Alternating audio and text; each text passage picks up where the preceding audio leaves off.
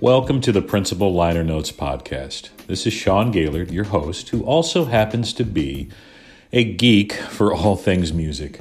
I am a school principal in the heart of the Piedmont Triad region of North Carolina, and I'm also the author of The Pepper Effect, a book that is my love letter mashup to the Beatles and education. This is episode 48 of the Principal Liner Notes podcast. I welcome you back to the podcast, and my hope is that you are safe and peaceful during these days of social unrest in the middle of the global pandemic. I hope you are healthy. We will take a visit to what many consider to be the best album the Beatles ever recorded, and it's called The Beatles. That's my eponymous move for you. This 1968 double album is famously nicknamed the White Album, and it is nicknamed that way due to its white-colored album cover. None more white. That's a little reference there for you Spinal Tap fans out there. We will take a visit to that album, and I have been thumbing through my record collection, and actually I am in mourning because my turntable died the other night. So anyway, I've been thumbing through my record collection, and I keep landing on this album thanks in part to recent conversations I was fortunate to have with a few friends recently this week. First, I will take you down memory lane to the fall of 1988. I have written about the White Album before and shared memories of it on this podcast. Due to these days where there is pervasive angst and stress for various reasons, I think we need to take a quick jaunt through what I call White Album space. Thanks again for stopping by the podcast, and I hope that I'm able to share a little bit of my heart and record collection with you during these challenging times. We are going to persevere, and we will always have the music to be that healing voice. Welcome.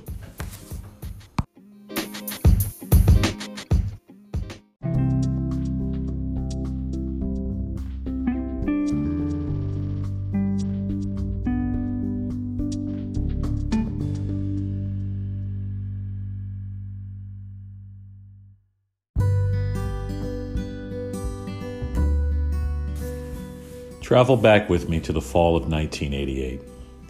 I am a freshman at Catholic University in Washington, D.C., and I'm having a conversation with my good friend, Chris Fisher, a very talented cat, by the way, who plays guitar, bass, sings, and acts. You may have seen him or heard him in a few things. Upon our first meeting, we became fast friends thanks to our shared love of the Beatles. Later, we did a college radio show together entitled The Psychedelic Lunchbox, and then later we renamed it Cosmic Raga to the Infinite Scene. Both sound like lost tracks from a Moody Blues album, by the way. Cue that Mellotron Mike Pinder. The White Album is a double album, and it is 30 songs in compositional length. The album packs a powerful punch, and it is a quantum leap, if you will, from the concept album aspirations of their previous album, Sgt. Pepper's Lonely Hearts Club Band. And if you purchase the album on vinyl, then you will not only get a diverse batch of songs from John, Paul, George, and Ringo, and this batch includes classics like Blackbird, Back in the USSR, While My Guitar Gently Weeps, and Dear Prudence, which is my favorite song on the album. Not only will you get those batches of songs, but you will also get a couple of posters. One of them being 4 famous individual portraits of the Fab Four, not looking very fab. In fact, they look very somber. And my good friend Chris Fisher referred to these pictures in the fall of 1988 as post-Maharishi disillusionment. His reference is spot on and connects to the Beatles' famous retreat to India in 1968, where they studied transcendental meditation with the Maharishi Mahesh Yogi. The trip made global news. Here was the most famous band in the world leaving England to meditate, study, and seek spiritual enlightenment. This trip was captured beautifully by photographer Paul Saltzman in his beautiful book of pictures called The Beatles in Rishikesh. I was very fortunate many years ago to meet Paul Saltzman at the Fest for Beatle fans, and he really was a kind and sincere soul. And I remember he took the time to not only talk with me, but to also talk with my oldest daughter, who is probably, about 5 at the time. And it really was a very special moment. The Beatles not only studied transcendental meditation with famous individuals such as Mia Farrow, Donovan, and Mike Love of the Beach Boys, but they also used this peaceful retreat as a chance to write songs. And these songs formed the basis of the White Album. And even though it was a fruitful time for creativity and collaboration and individual reflection for the Beatles, the trip to India ended abruptly. Rumors about the Maharishi and his alleged personal behavior swirled, and the Beatles left India with a rather negative taste regarding the experience. And the Beatles, in the aftermath, did hold a later appreciation for the experience and continued with transcendental meditation in various levels and various capacities.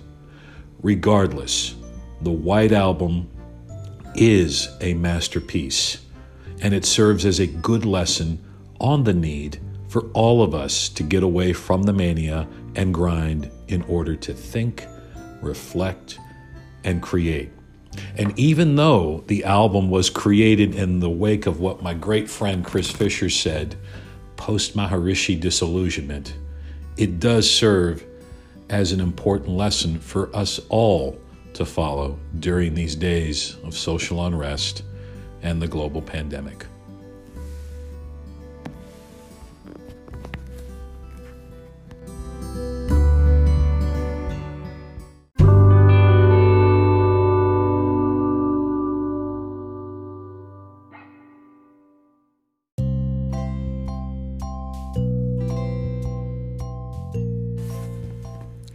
When I first wrote about the Beatles' White Album, I put it in the context of white space. White space is that movement to create an intentional break from one's regular duties to just think, create, and be. At the time, I called it White Album Space, and I used it as a lesson to show how the Beatles did the same thing in creating the White Album.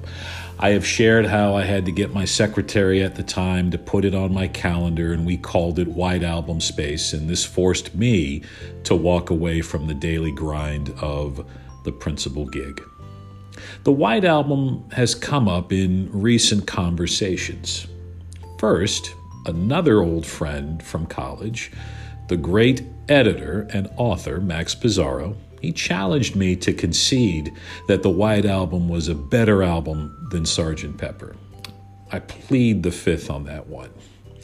Then it came up again as another good friend who happens to be an inspiring educator and speaker, LaVonna Roth. She shared how she was going to do a Think Week. I had never heard of Think Week before, and she shared with me how this was an old practice of Steve Jobs, the founder of Apple, and he would go away for a week to simply read books and think for a week. I thought this was an ingenious idea, and that got me thinking about how the Beatles went to India to study meditation and write songs. I am always making connections to the Beatles, and then I get to reflecting. I realized in my own daily grind that I have not taken much time for myself to do White Album Space. I do my best to build in workout time for peace and balance and wellness when I get up in the morning, and that is so important for me to do. Sometimes, though, I don't take that intentional time to breathe, think, and gather ideas in the marrow of the mania of the day. We are in a global pandemic, and times are very intense, and especially they are more intense if you're in the schoolhouse, whether you're a teacher or teacher assistant or instructional facilitator or office staff or assistant principal or even a principal like yours truly. And as I said, we are in a global pandemic, and I can't travel to India to meditate and write great songs like Dear Prudence off the White Album, but I can step away to walk, share a kind word, or to tune into the gifts of a colleague or a student. I can also jot down one idea on a sticky note, and that idea can follow a deep breath, and that idea can serve as the basis for a future sentence in a chapter or a book that I want to write or a podcast episode that I want to produce. SEL is so important to do, and that echoes another conversation that I had with another friend who happens to be another inspiring educator and speaker, and that's Dr. Julie Hassan.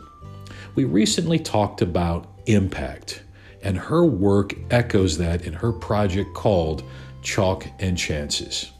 And in our conversation, we reached an epiphany that leaders don't always take the time to fill their bucket with grace, even though we are supporting the teachers and students we serve, and we are always encouraging the teachers and students we serve to take a break, step away, find balance. Now, we all need to carve out that intentional time for some version of White Album space, or even a Think Week. As educators, we give so much of ourselves, but we must balance that with targeted self-care. Giving that grace to allow ourselves to be a better person ignites great things for us to serve and support others and ourselves. In that space for grace for us, we may create that masterpiece as the Beatles did on the White Album. That album is such a lasting and rewarding piece of music that still resonates today. We may even come up with a better idea or design for a phone, such as Steve Jobs did with the iPhone. Who knows? Regardless, dear listener, you have the gifts and the vision to make it happen just like those greats did. I believe in you, and I can't wait to see what you will create. If you don't create anything, then that's okay too.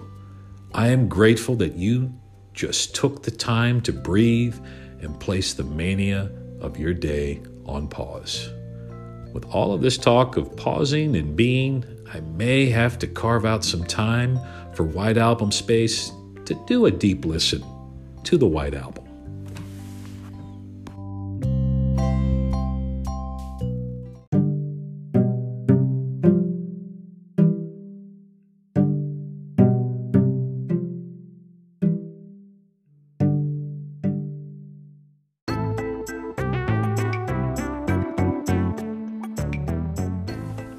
That's it for this episode. Thanks for listening to the Principal Liner Notes podcast. I truly appreciate you listening, and I am grateful for you taking the time to tune in. Thanks to the Sky Dogs for the inspiration behind the closing musical theme of this podcast. The song is called Another Groovy Day, and I hope that your day is groovy. You can follow me on Twitter at smgaylord. If you are listening on any podcast platform and you enjoyed this episode, then a positive review would surely be appreciated. Also, please subscribe to the podcast on the platform of your choice, as it is also greatly appreciated. You can hear this podcast and archival episodes on many other platforms, from Spotify to Anchor to Apple Podcast. Thanks to Nicole Michael of 910 Public Relations for fab and fruitful promotion. My book, The Pepper Effect, is published by Dave Burgess Consulting, Inc. You can order a copy directly from the publisher at daveburgessconsulting.com/DBCI books. Also, you can order that book from Amazon or Barnes & Noble. It is also available as a digital book too. Thanks to Dave and Shelley Burgess for believing in my idea of a book and helping the Pepper Effect arrive in the world. Stay tuned for my upcoming visit on the Dave Burgess Show, where I got to enjoy a wonderful and moving conversation with Dave. Thanks to my good friend and old bandmate Max Pizarro for always encouraging me and debating my musical palette. Be sure to check out his masterful work editing and covering New Jersey politics on Politicker NJ, and also check out his book, Bosses Don't Get Kneecapped. Thanks also to Lavana Roth for her friendship. You can follow Lavana on Twitter at Lavana Roth or visit her website at igniteyourshine.com. Thanks to Julie Hassan for her friendship as well, and you can learn more about her inspiring work at chalkandchances.com. And one more shout out to my old friend and radio partner, Chris Fisher. Thankful for the memories and the music. You can see Chris in the Academy Award winning film, The Departed. Check it out. This is Sean Gaylord, and this is the Principal Liner Notes podcast, signing off for now. By the way, you can check out my latest writing for Culture Sonar. I am writing a series on the concept album, and the first piece dropped last week, and it is a celebration of Bobby Gentry's concept album entitled The Delta Suite, and you can find it on culturesonar.com. Please stay safe. Don't forget to share your passions and dreams. Our world needs them from you, and we need your truthful voice and beautiful ideas. Remember to carve out some wide album space to breathe, reflect, and create. And thanks as always to the inspiration of the Beatles. I am thankful every day for this band that changed our world and mine.